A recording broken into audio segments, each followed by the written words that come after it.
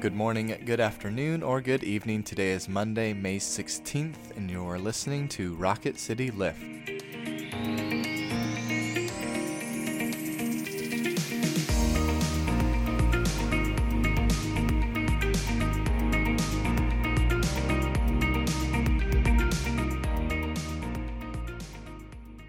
Hi everyone, welcome back to Rocket City Lift. I'm Tara Bolcher. And I'm Brett Goodeman. And we come to you 3 times a week and try to bring a bit of a spiritual lift to your day. We're going to continue reading about the early church and its formation from the book of Acts. But before we do that, let's have a moment for prayer. Let us pray. Lord God, in the reading of your word and hearing how your gospel and church spread into the world, may we take note of that you are active in the world today. May we have faith and hope in all that you do. We pray this all in your name. Amen. Amen. Our passage today is from the Acts of the Apostles, the 17th chapter, verses 16 through 31. While Paul was waiting in Athens, he was deeply distressed to see that the city was full of idols. So he argued in the synagogue with the Jews and the devout persons, and also in the marketplace every day with those who happened to be there. Also some Epicurean and Stoic philosophers debated with him. Some said, "What does this babbler want to say?" Others said, "He seems to be a proclaimer of foreign divinities." This was because he was telling the good news about Jesus and the resurrection. So they took him and brought him to the Areopagus and asked him, "May we know what this new teaching is that you are presenting? It sounds rather strange to us, so we would like to know what it means." Now all the Athenians and the foreigners living there would spend their time in nothing but telling or hearing of something new. Then Paul stood in front of the Areopagus and said, "Athenians, I see how extremely religious you are in every way. For as I went through the city and looked carefully at the objects of your worship, I found among them an altar with the inscription, 'To an unknown God.' What therefore you worship as unknown, this I proclaim to you, the God who made the world and everything in it. He who is Lord of heaven and earth does not live in shrines made by human hands, nor is he served by human hands as though he needed anything, since he himself gives to all mortals life and breath and all things. From one ancestor he made all nations to inhabit the whole earth, and he allotted the times of their existence and the boundaries of the places where they would live, so that they would search for God and perhaps grope for him and find him, though indeed he is not far from each one of us. For in him we live and move and have our being. As even some of your poets have said, for we too are his offspring.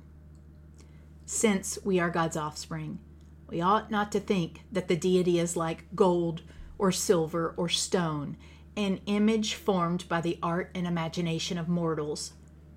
While God has overlooked the times of human ignorance, now he commands all people everywhere to repent, because he's fixed a day on which he will have the world judged in righteousness by a man whom he has appointed, and of this he has given assurance to all by raising him from the dead. This is the word of the Lord.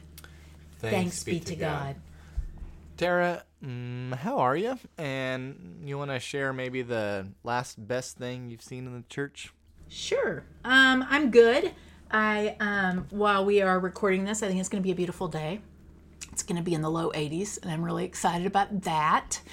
I am a little worried, though, that it's been like cool, and we're going to go straight to 100 degrees, but, I can't pick. And the last best thing, I don't know if it's the last or the best, but we had a session meeting night before last, and our elders, we all played, Is It Scripture or Is It Star Wars? And that was a lot of fun being silly. I was terrible at that game. It's kind of embarrassing. Everybody was. Just wait till I hit you with, is it Adele or King David? That's going to be the new Bible content exam for ordination. Oh, And you, sir, how are you? Last best thing? I'm well. Last best thing. This was a little while ago, but there was an interaction I had with a family of, I had written them a note, encouraging them kind of as parents, and that just telling them how great their kid was, and they sent me a note. And these are very introverted, private people who I love, and then they sent me a note back about how like my note had made them cry, and here's all the reasons, and how they're thankful for the ministry of the church, and that made me cry. So it's like really beautiful interaction between us. The circle of tears. In the medium that we both preferred. You introverts. That's so funny. I was talking with someone, and they mentioned how, they really didn't want to do this thing because they had to be in front of people. And I was like, I understand. And then I said, and when I say that, as someone who always likes the attention, I mean theoretically I understand. That's hilarious. But to our scripture, in this passage, Paul is spreading the gospel in the synagogues and in the marketplace. Where does he receive the most kind of welcome or interest, and why do you think that is? So a couple of things, we see here, let me back up and say, as someone who came to the Bible as an adult, I am always amazed because I'll read scripture and be like, oh, that's me. And one of the things the gospel points out is that the people you think would hear the message of Jesus and be excited, the Jewish religious leaders and community at that time, they often can't hear it and reject it. And yet, the people you think would have, not a dog in the race, as they say, they are the most interested. And that's really, we see that continuing here in Acts. So Paul is going to the synagogues with the Jews and devout persons.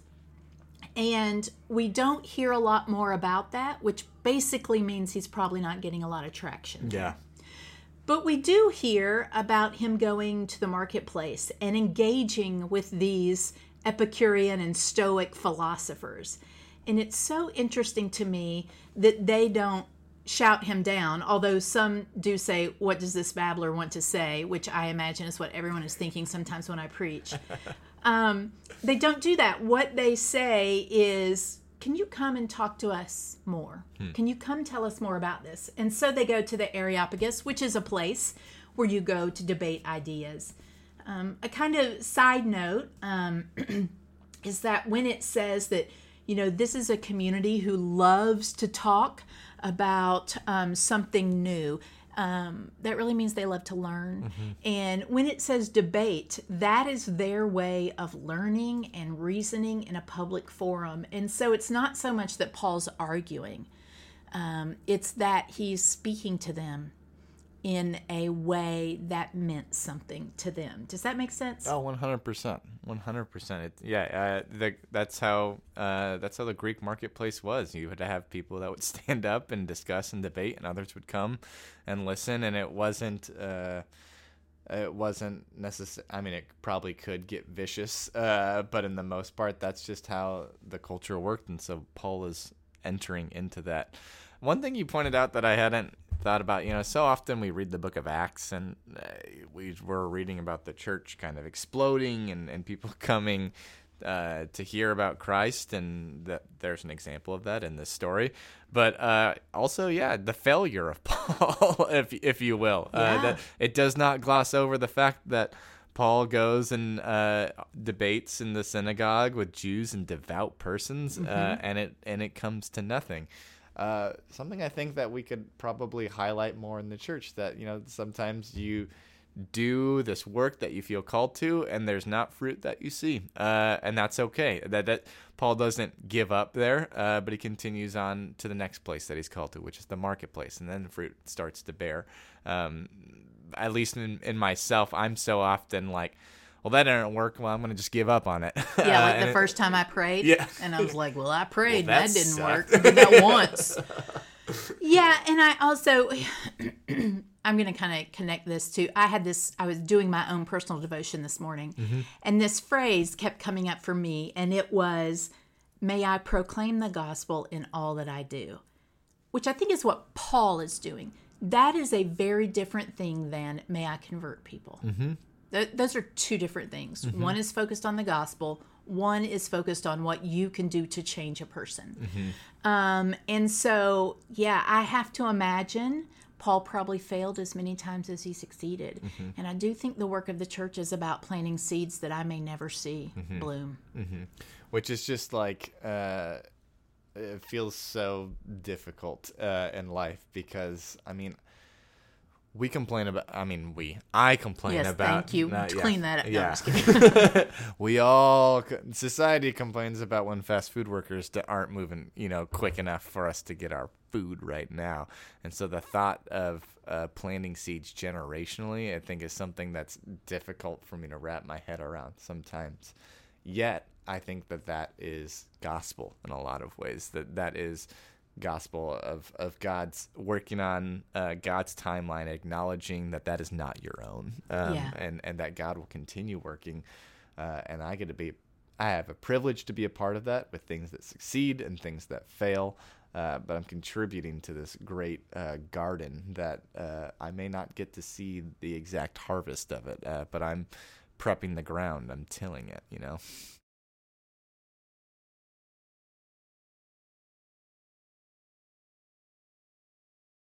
Mm-hmm.